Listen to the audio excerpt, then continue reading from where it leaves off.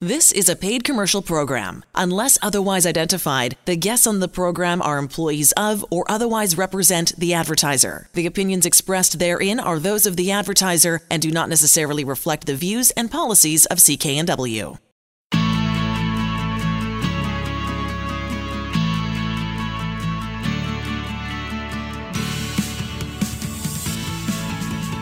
Welcome to Dollars and Cents. I'm Elaine Scollin along with Blair Manton from Sands & Associates. They're experts in helping you get out of debt. Now, you've helped a lot of people, Blair, deal with their debt issues and situations. Let's talk about some really interesting case studies and give folks an opportunity to see if any of this sort of fits with their situations. Yep. Because, we're not all that different, right? We're all in similar situations, I think, in terms of, where we are in terms of our life and what we're doing and kids and homes and all that kind of stuff. Yeah, like we often say, debt's become a fact of life these days. And, everyone that walks through our doors, or, almost everyone really feels that they're the first person that's faced this issue this severely. So the amount of times I'm asked, this is probably the worst situation you've ever heard. And I'm like, well, it's not quite, but it's up there. Exactly. We hear a lot of situations, but, the positive thing is a debt problem is not like many other problems where there's, 100 different solutions. Maybe they work all the time. A debt problem has a finite number, just a few solutions, and they work every single time. So it's very positive, whatever the situation is. The first step is to reach out for help, and after that, it can be very straightforward to get the problem solved. Okay, well, let's talk about some of the, first of all, let's do just a brief definition, the difference between a bankruptcy and a consumer proposal, and then let's talk about some folks that have come to see you. Sure, so focusing on a consumer proposal. So a consumer proposal is where you're making a deal with the people that you owe money to. So you sit down with the trustee, and the trustee figures out, okay, hypothetically, if you were to file a bankruptcy, here's what would happen, here's what would have to get paid back. And usually it's a very low recovery on the amount of the debts. Usually it's pennies on the dollar, maybe 5 or 10 cents on the dollar is what someone ends up paying back going through a bankruptcy. And a bankruptcy is everybody's legal right. You have the right to file for bankruptcy if you've got more debts than you're able to handle and you couldn't sell assets to pay those debts. So when the creditors consider that if someone can file for bankruptcy and they have to write off 90% of the debt or more, they're generally open to some options. They're open to offers, and that's exactly what a consumer proposal is. So a consumer proposal is an offer that's made to everybody that you owe money to, and it's for some amount of payment that's better than what would be recovered if you filed for bankruptcy, but that's less than the full amount of the debt plus the interest that they're charging you every month. So a good rule of thumb is normally a consumer proposal, you pay back a third to half of the debt over a period of up to 5 years. So if someone was owing, let's say $40,000, which is a very typical amount of debt that we see these days, roughly a third of that is $13,000. So if someone came to us owing $40,000, we would help them file a consumer proposal that would have them pay back roughly $13,000 over a 5-year period. It's roughly $200 a month. So when people hear that, wow, I could owe $40,000 and I can deal with that debt for $200 a month, it sounds too good to be true. It's not. It happens every single day. It's what we do. Cool. All right. Well, let's talk about the first guy. Yeah, so this was an individual that came in to see me. He was age 39 years old, and he had debts, as we were just talking about, of around $41,000. And the stories are always what's interesting here. And, very few people that I see got into debt from rash speculation and gambling extravagance. Mm-hmm. Sometimes it happens, but most of the time it's just, life happens. So with this individual, his family grew. So his wife gave birth and actually gave birth to twins, which they didn't anticipate. And his spouse had to take time away from work, more time than she anticipated, to care for the growing family. When he came to see us, his minimum payments were $2,100 per month, and he actually looked at his statements, and it was going to take him 39 years to pay off those debts. $2,100 a month, 39 years to clear it. He felt completely hopeless. Absolutely. Who wouldn't? Oh, my gosh. And he's only 39 years old. That's right. Going to take another 39 years to pay. Yeah. Crazy. Okay, so what did you end up doing for him? Yeah, so we sat down, and both him and his wife came in, and the two kids as well, and we sat in the office, and we reviewed everything. We looked at, they didn't have any real estate. They were paying rent each month. We looked at their budget. There weren't a whole lot of extravagance there. It's just a case of, family of 4 from a family of 2, a lot of extra expenses. So we looked through a bankruptcy scenario, but, for a bunch of reasons, he said, well, there must be something else that's out there. And of course, we run through a consumer proposal. And what the consumer proposal was able to do was to reduce his debts by half of the total amount with zero interest and no additional fees. So that $2,100 a month plus interest, that went out the window. What he pays now in his proposal, you won't believe this, Elaine, from $2,100, $350. $350 a month. That's right. To pay off the debt, which is basically in half. It was $41,000. It's now be 20 something. Yeah, just over 20. Yeah.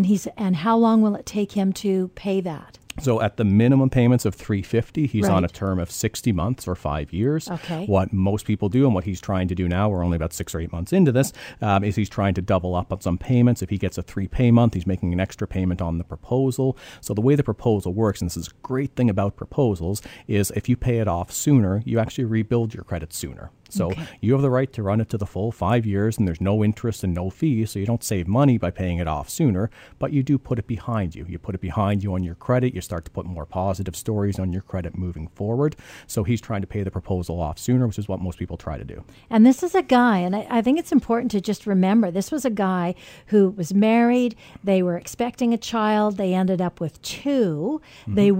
They didn't own real estate. They were renting. I mean, that fits the scenario of buckets and buckets of people, right? Where things happen that you don't expect.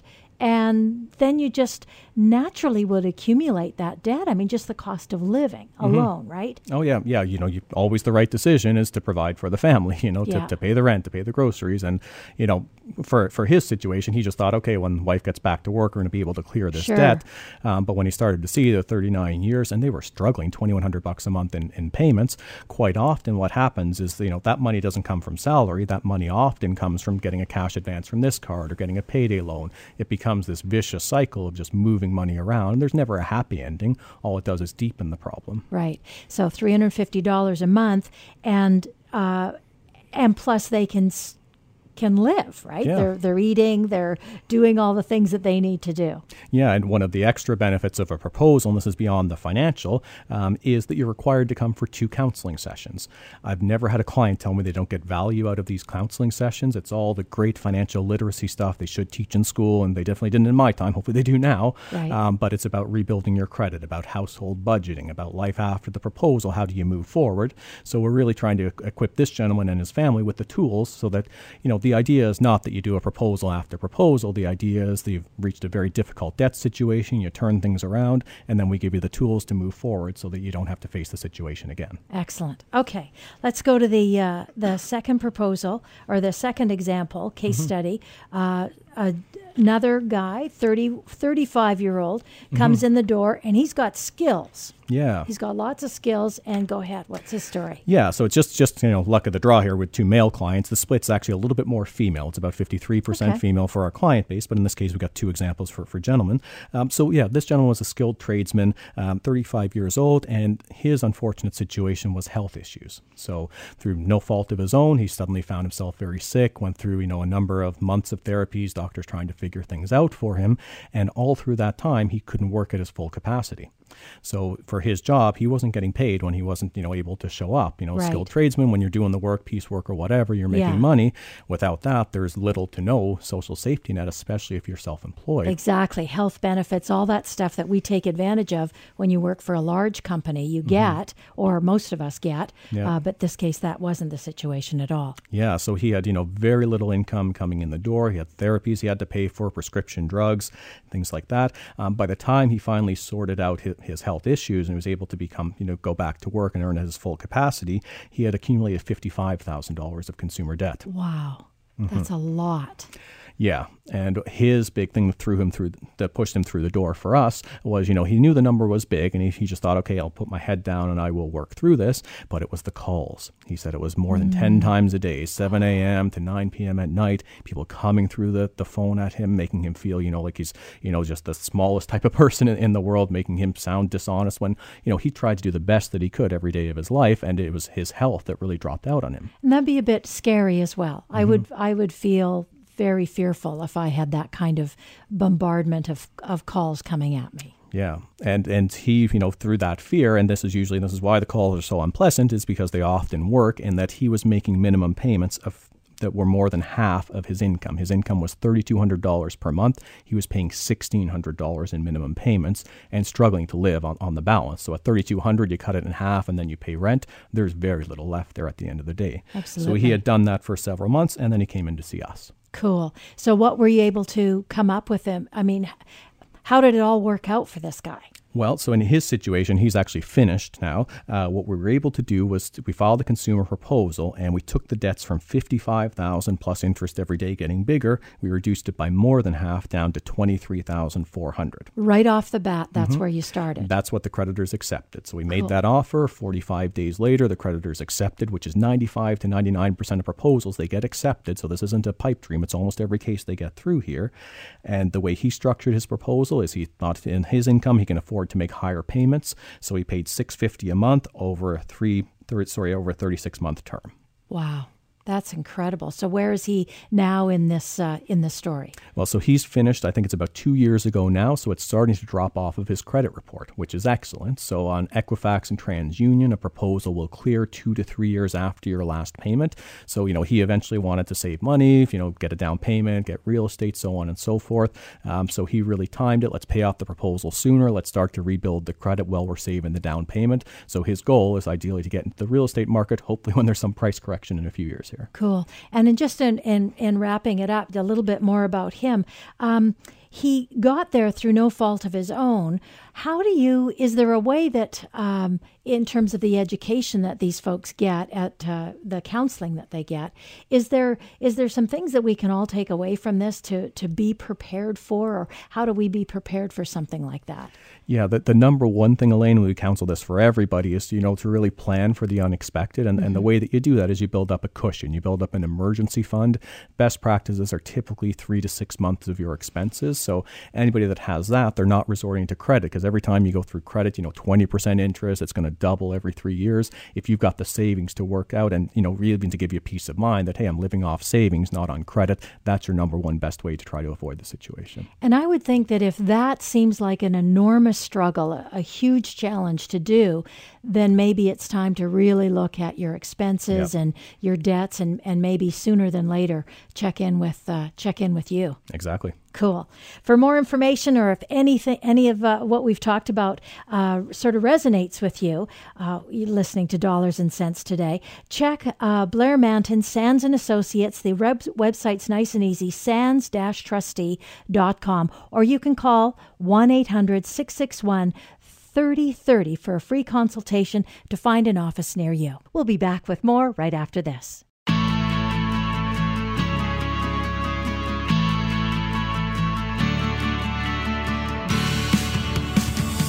You're listening to Dollars and Cents. I'm Elaine Scollin with Blair Manton from Sands & Associates, helping you get out of debt. On the line is Bridget Casey. She's the president and CEO of Money After Graduation. It's a financial literacy website solely dedicated to helping college students and new grads pay off student debt, learn to budget, save money, invest for the future. Now get this, here's the stat. Since its inception back in January 2012, the site has grown to get over 3,000 visitors a day. Bridget, that's amazing. Thank you. Boy, and what a great topic. I had so much fun going through your website, Money After Graduation. It's an issue for sure, the cost of education these days, and for young people to figure out how to get there and create all this money, or get the student debt or student loans in order to do this. So important, education, but boy, oh boy, the debt can be just so overwhelming. Yeah, it really is. I think the average graduate finishing university or college with as much as $30,000 now. And that would just be for an undergrad degree, right? Yeah. Yeah, compared to going for more after that. And I understand that that's the thing to do, is just keep getting more degrees these days. You kind of have to. Right? So let's talk to the student right now. Or first off, what are the common pitfalls that students, recent students or recent grads, need to watch out for? It's borrowing too much student loans and taking on too much debt. I mean, when you're 18 or 19 and you're just starting university, you've probably never even earned $30,000 or $40,000 in a single year before. So it's hard to understand how large of a balance that really is when you're taking it on as debt. So just being aware that when you are signing on the dotted line for these amounts of $10,000 or $15,000 or more per year of your degree, when you graduate, that is real money that you have to pay back. And if it's close to or more than your salary, it's going to take you a number of years to get the balance down to zero. So Bridget, I remember when I was going through university, you know, whatever the government would give you on your student loan, everyone took the maximum. It sounds like what you're saying is, you know, that conventional wisdom is not wise. You know, really be careful. Maybe don't take the maximum. Think about, you know, if you could get by on less to minimize the debt after graduation. Is that what you're saying? Yeah, that would be great. The alternative is to take the maximum and just store what you don't need in a savings account, because really the government is going to give you more in loans than you actually need for your tuition and fees, because they account for living expenses and additional costs like textbooks and computers. But if you can find even a small part-time job during the weekends or in the summers, you won't need to rely on this debt to carry you through university, and then you can just keep it in a savings account and return it to the government when you graduate. It sounds like such a, I don't know if hard is the right word, but if I want this degree, if this is the thing that I want to do more than anything, and this is what it's going to cost me, I'm willing to do whatever it takes to achieve that end. But the cost involved is so enormous. You must run into all kinds of people who have huge challenges when it comes to school debt. Yeah, I think a lot of people borrow under the guise that student loan debt is always good debt, which isn't necessarily true. If it doesn't lead to a degree that earns you a higher income, then it's really bad debt. But we have a tendency to turn a blind eye to the cost of borrowing and the amount we borrow. And again, it's just that expectation that we'll be able to pay it off with ease, but you really can't predict where you will be in 2 or 4 or 6 years and what the job market will be like and what your income will be like. Yeah, and Bridget, we did a study as Sands and Associates a few years ago. We went on campus and we surveyed students and we asked them, well, how much do you expect to earn 6 months after graduation, a year after, 2 years after, and how quickly do you think you'll pay down your debt? And no surprise to you, and it wasn't a surprise to us, was just the incredible optimism of students. Just about everybody thought they'll be well above the median income in BC, within 6 months to a year, and just about everybody thought they'd have their debts paid off within a few years, where the research, and Bridget, you probably have more current numbers, but I thought it's, around 10 years or so is the average for a student loan to get cleared these days. Yeah, and the reason for that is because that's the term on student loans. I think there's just a large disconnect between how much opportunity there really is in the job market and how much you can ask for as an entry-level employee. And then, again, you don't have those skills like salary negotiation, which is a really easy, it's a really painful 20-minute conversation, but it can add $2,000 or $3,000 or $5,000 to your starting pay. But when you're coming out of university, you don't know how to do that. And the other thing grads don't consider is how long it actually takes to find a job. Maybe you will get hired at a $50,000 or $60,000 a year job right out of university, but it might take you 6 or 9 months to actually find that job. Exactly. And then even if you get that great job, and let's say it's in the Lower Mainland, the cost of living, rarely does everybody sort of figure in the cost of living, especially young absolutely. people. Right? That's why I say if you're borrowing $40,000 or $50,000, you might think, I'll pay it back, no problem, because I'm going to earn $50,000 as soon as I graduate. But you're losing a lot of money to income taxes, living expenses, rents are sky high. It costs at least $400 or $500 a month for groceries. If you own a car, it's something else. Like most young people really only have a few $100s, if that, to put towards their debt when they've graduated, and it will take years at that pace to pay off a $40,000 or $50,000 balance. Now, Bridget, we've talked a lot about student loans, the government student loans, but definitely a pet peeve of mine is, credit card companies when they go on campus for Frosh Week with, the giveaways and getting everyone to sign up for a credit card. To me, that can be a big issue when folks graduate is, they're counseled, hey, get this credit card. It'll help you build your credit rating. My view is, hey, you can build your credit rating pretty quick. You don't necessarily need to get the card on campus for whatever the gifts are there. Oftentimes it hooks, students on credit pretty early in life. I'm curious your view. Would you think, students are doing a smart thing by getting the credit card when it's offered on campus, or should they delay?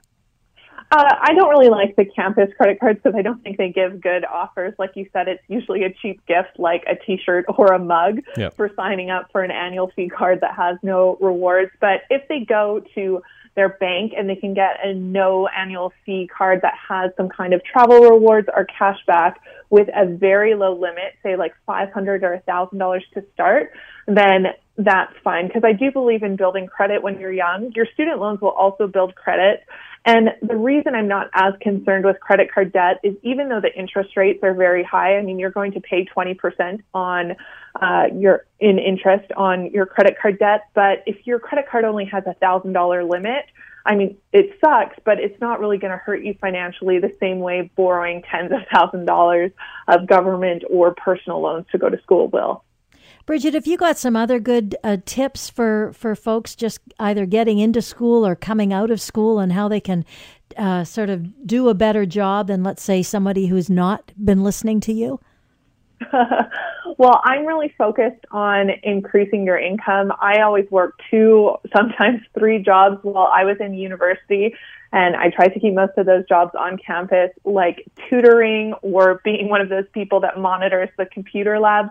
So one of the best things you can do when you're a student is just find a really easy part-time job to boost your income, because even if you're subsisting on student loans to pay your tuition and your rent, you can use this extra money coming in for fun, like your beer money for Friday night. So I think the more you get used to working hard, balancing your time, earning extra income, and managing your finances, that's really what's going to serve you well throughout university and also after you graduate. Bridget, such great advice. Listen, in wrapping up, I just want to encourage everyone to take a look at your website, moneyaftergraduation.com.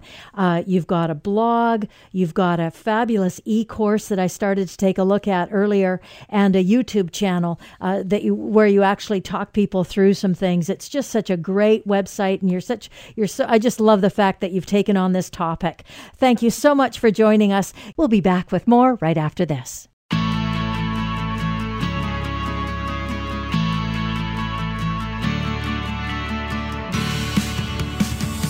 You're listening to Dollars and Cents. I'm Elaine Scollin with Blair Manton from Sands & Associates, helping you get out of debt. On the line with us is Mike. Now, Mike, I never even asked you before we started. How do you say your last name? Last name is Guelpa. Guelpa. Yeah. He's a senior practice lead at IOSecure, one of the top Cisco partners in British Columbia.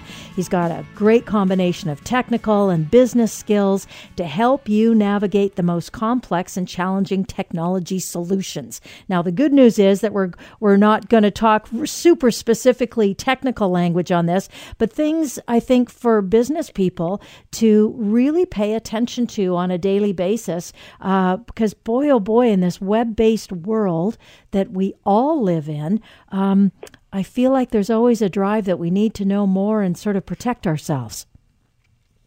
Yeah, absolutely. I think, thanks very much for having me on the show. And I think, a few things that we definitely want to keep track of or we encourage is education first and foremost. I mean, the internet is ever-changing and evolving, and it's really tough to keep up with new trends and different types of attacks and software. So, definitely education. Would encourage people to make education part of your routine, and definitely attention to detail is another piece that I think definitely helps people out. And are you expecting to receive email or phone calls or messages from people? And just want to make sure that you double check anything before you click on it. Check that you're on the right site. Lots of sites out there are set up to trick you or fool you and often mislead you. So obviously with some of the good that is out on the internet, there's always the bad. So, just have to beware. Yeah, Mike, it's become, almost a pop culture topic these days of, what's the latest cyber attack and the latest hack and the latest scam email. And for my clients, I see huge numbers of people coming in with what look like really official emails from Canada Revenue Agency, asking them for a payment or asking them to go buy a gift card or things like that. So, you might look, like the most legitimate thing ever, but there's definitely a lot of risks out there for consumers. I wonder for today's discussion, can you tell me a little bit about the most common areas of vulnerability for consumers? Yeah, I mean, we're sort of seeing it on many fronts. Definitely, you kind of touched on it, the identity theft and I guess fraud as a part of that, where people are going after your personal information and are either soliciting you to make payments or to click on links. We're seeing it a little bit still in email world, malicious URLs or bad URLs that are attached in an email or physical attachments themselves. Somebody sends you a document that could be compromised. Lots of social media stuff out there as well. So just be aware of your online presence and what information is publicly available for you.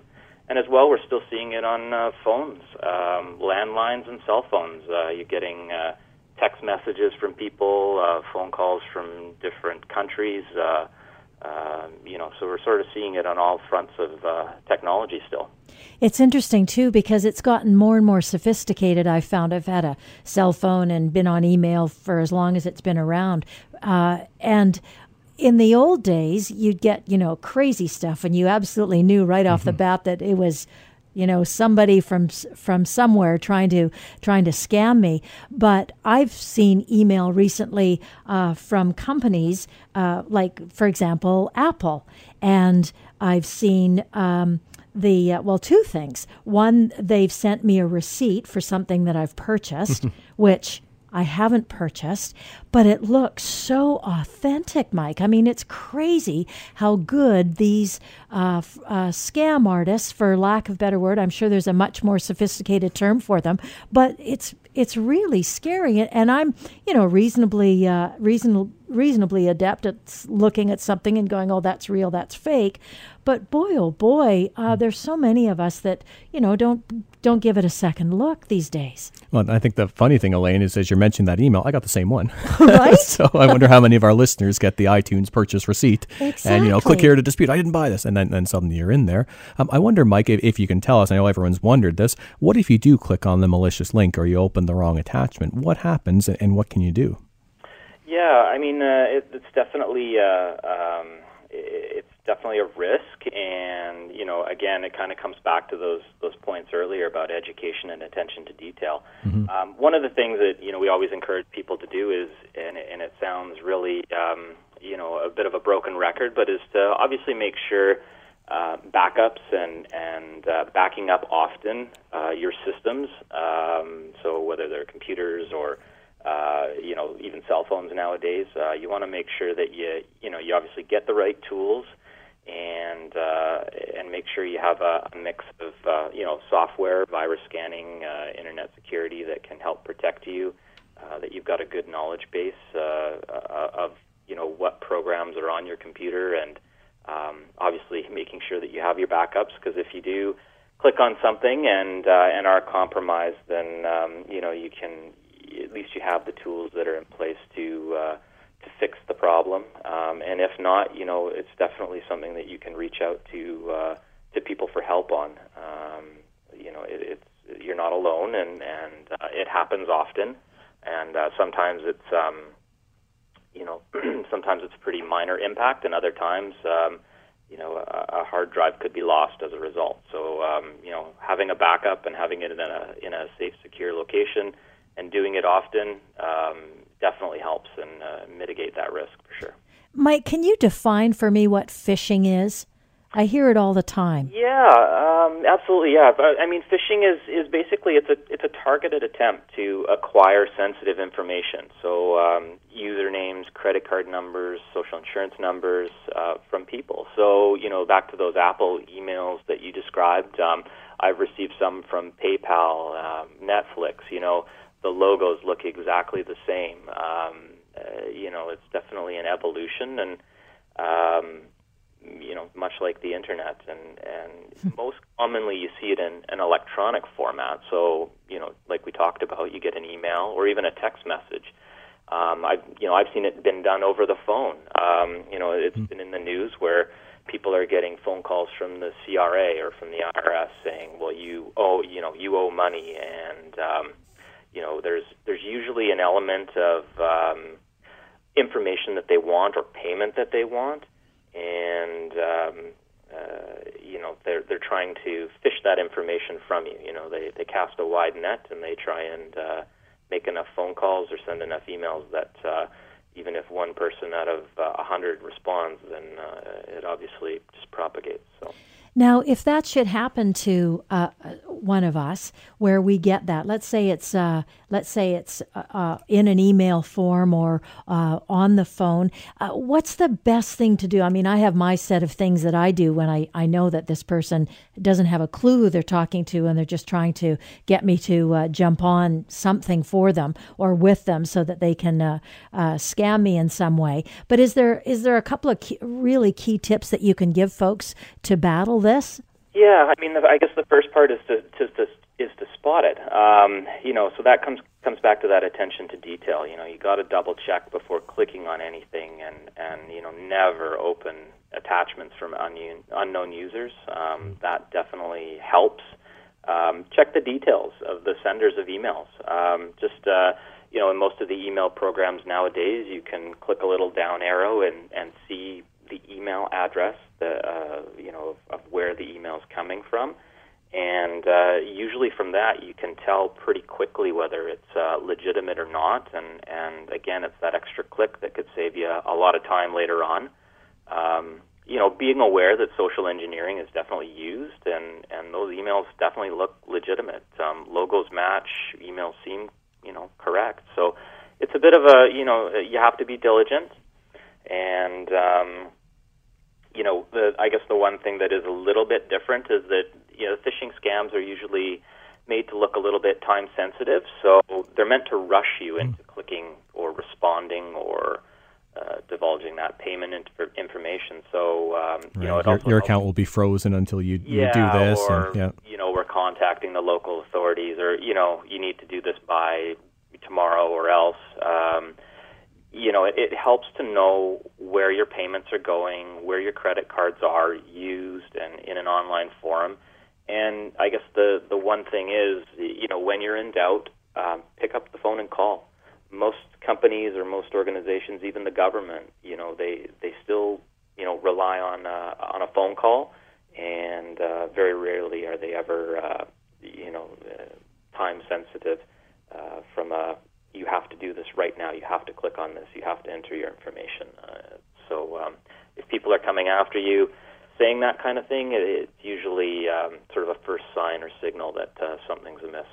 Often, too, banking institutions will come out and say, we will not contact you this way. We won't contact you via email. We won't even contact you telephone-wise, or we may phone and leave you a message, and then you call. But that can also be a bit tricky, too. But if you have your own set of numbers where you call RBC for lack of, your Visa card, let's say somebody's saying your Visa card's been stolen or your Visa card has been used somewhere else, actually phoning Visa yourself with your own number on the back of your statement, that can do away with a lot of headaches too.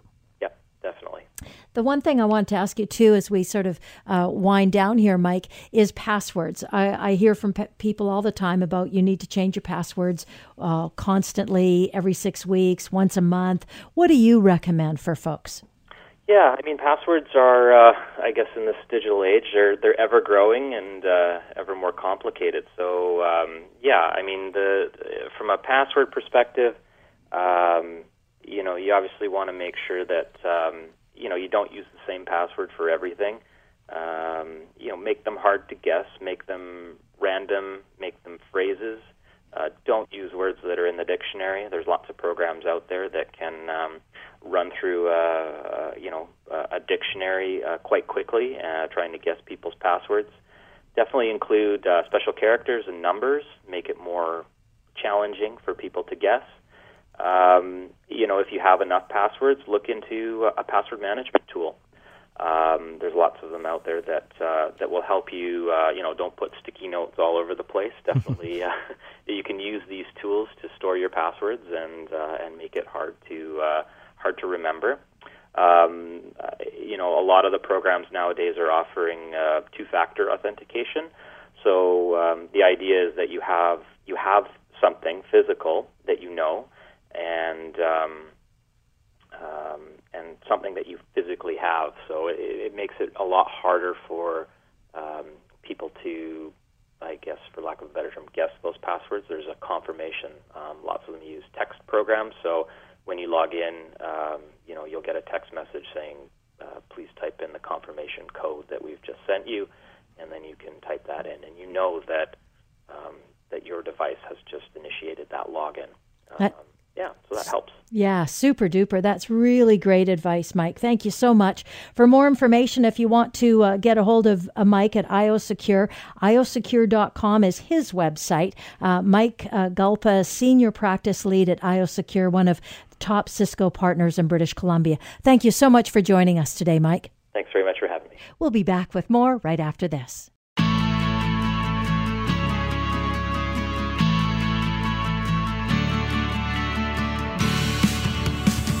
You're listening to Dollars and Cents. I'm Elaine Scollin along with Blair Manton from Sands & Associates, experts in helping you get out of debt.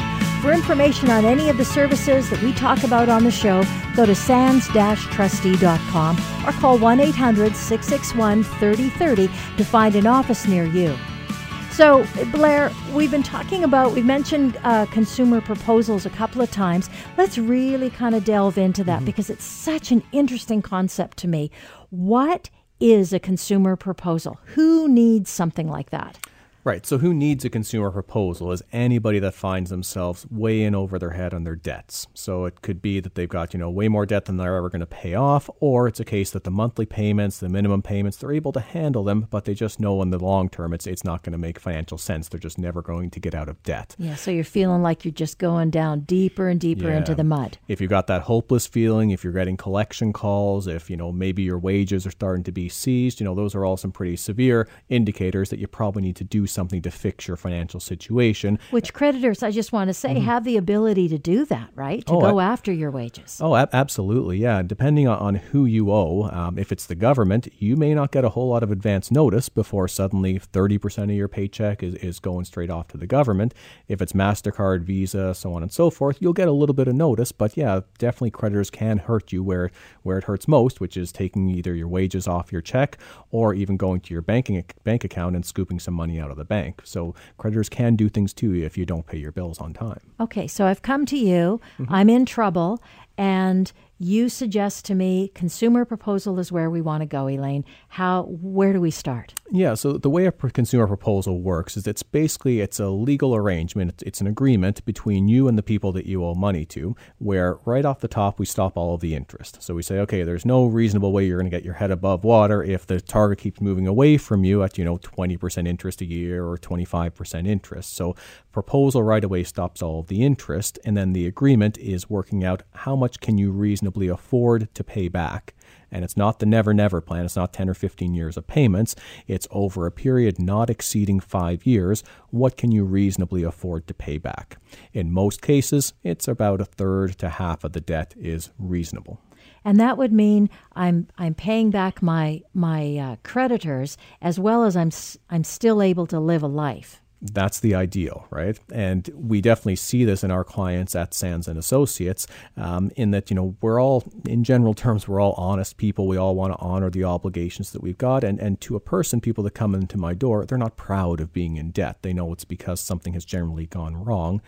So when they find themselves in debt, a proposal is a way of, whether it's dignity or honor or whatever, it's doing the best they possibly can short of going into a bankruptcy, which in a bankruptcy, you throw your hands up and, essentially you say, I can't afford to repay the debt. In a proposal, it's a proactive measure that you're taking to just make a deal for what you can afford to pay back on the debts. And that would include things like if I've got a car and I'm making car payments, all of a sudden my dollars are being stretched so thinly. What can you do for me there?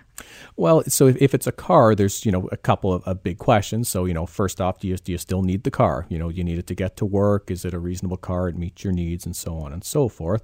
In many cases, if the answers to both of those questions are yes, it's the right car and you do need it and it's the right price, a proposal can put you in a much better position to actually continue to make those payments. Because if we're able to eliminate all of your interest payments, and in many cases, Elaine, the reduction is so dramatic, it's remarkable to the extent that, people might have $1,500 of minimum payments, $1,500 of minimum payments to make each month, and a proposal takes that down to, $300 or $400. So suddenly there's a lot more space in the budget so you can actually afford the car payment.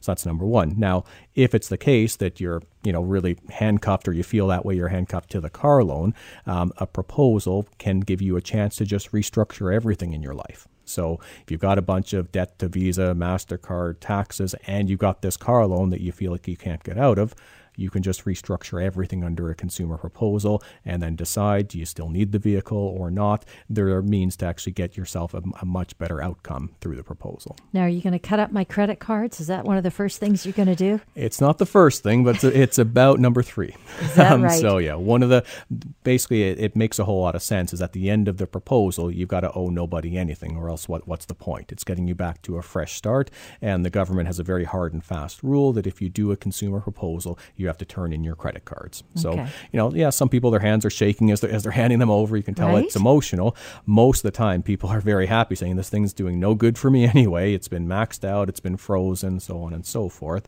But definitely people have some fear of how do you get by in this modern society without a credit card. Well, yeah, especially when credit card companies are working like crazy to get you to have one or 2 or 3, right? I mean, it's a bit nutty. I know the situation in the United States is a little different than ours here in Canada, but the rules are a little bit overwhelming, I find. Oh, yeah. And, it's not even just the credit card companies, but if you want to rent a car, usually you need a credit card. If you're on a flight and you want to buy yourself a can of Coke, well, you usually need a credit card for that too.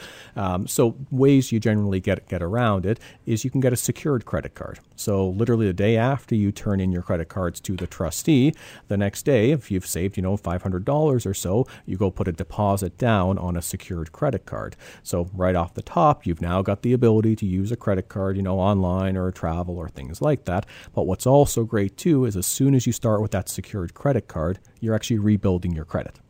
And does that also mean that it's only going to be worth that amount of money, so the $500 or $600? That's right. So it's it's self-imposed. It keeps you from getting into trouble. Right. So from the credit card company's point of view, you can imagine the day after you've just made an agreement with them to pay off a third of the debt, they're not going to be willing to start to loan you money again. Sure. But if it's a secured credit card, they do want the customer. And again, it helps with your credit rating after the proposal is done. If you can show that you've really paid off that secured credit card every month, they didn't have to take your deposit. They give you the deposit back at the end of the time when you move on to an unsecured credit card, if you choose to do that. Now, I'm always a little bit flippant about how the rules are in the United States compared to how they are in Canada. And when it comes to credit cards, and, I made that comment about the American companies always seem to be giving you more and more credit cards, right? We've heard those horror stories, especially in the housing crisis. Oh, yeah. Is that the case in Canada, or are our rules a little bit better? They've gotten better in recent years, but there was definitely the Wild West or the age of easy credit, whatever you want to call it. There were periods of time where the clients that came through my door, I couldn't believe the amount of credit that they had been extended to them. Yeah. Well over 6 figures in some cases for people that had seen their tax returns. They had never made more than $20,000 in a year. Wow. And this is all publicly available stuff. If you're giving somebody a credit card, you check the credit bureau, you see what's open. So I think for a period of time, the taps were far too free and open in Canada in terms of availability of credit. It's gotten better now. So there are certain new rules, meaning that you can no longer send an unsolicited credit card. You just can't anymore. You're not going to get those cards in the mail. Oh, interesting. Okay, because that would be really helpful for folks who have a hard enough time, right? Just trying to manage their own finances, let alone being offered another $18,000 or $20,000 or $10,000 or whatever. Yeah, and the universal thing that I often hear from clients is, well, the bank must be keeping what's behind the scenes. The bank wouldn't have loaned me this money unless they really know that I can afford it. Essentially the bank might know better than you. The bank doesn't know better than you. There's nobody behind the scenes, and very quickly, it's possible to get yourself into trouble. The bank's not watching behind the scenes and making sure they're not giving you too much credit. That all happens when, the horse is already out of the barn. They're starting to do the collection calls because they know they've given you too much credit. Exactly. What if my debts are also in someone else's name? How does that work? Well, it can definitely be incredibly awkward. Yeah, what's the situation where that, or what would be the situation? Yeah, quite often I see it, whether it's marital situations where one person's got a credit card and the husband or the wife gets a supplementary card. Sometimes that can make that person liable for the balance outstanding. I also see it quite a bit with students where their parents have co-signed for a student line of credit. So not a government loan. You don't co-sign for those, but a bank line of credit. Yes. And what happens if the client's in my office is I say, absolutely, we can solve your liability. I can make sure the bank doesn't bother you on this debt. We can do a consumer proposal, things like that. But the bank, kudos to them, they were smart enough to have more than one pocket to dig into. I can stop them from digging in your pocket, client. I can't stop them from going to the person that's co-signed the debt. Interesting. And that would be a situation for married people as well, right? If you've got everything in both of your names? Yeah, it can be. It always makes sense if it's a married couple for both partners to be heavily involved in any financial discussions, definitely any financial restructuring that might happen. Right. Because usually what would happen is, both husband and wife have various debts, maybe they're joint, you would do a proposal together. You would just deal with the whole household situation. But if the husband or wife perhaps tries to hide something from the other person and tries to do a proposal for themselves, not realizing that some of the debt is joint, well, then the other person on that account is going to get a notification. Well, since Joe has filed a consumer proposal, you, Mary, are on the hook for 100% of the debt. Right. You can imagine the awkwardness of that conversation. Yeah. So communication, honesty within couples, all that really matters when you're dealing with finance. You're listening to Blair Manton with Sands & Associates. I'm Elaine Scollin.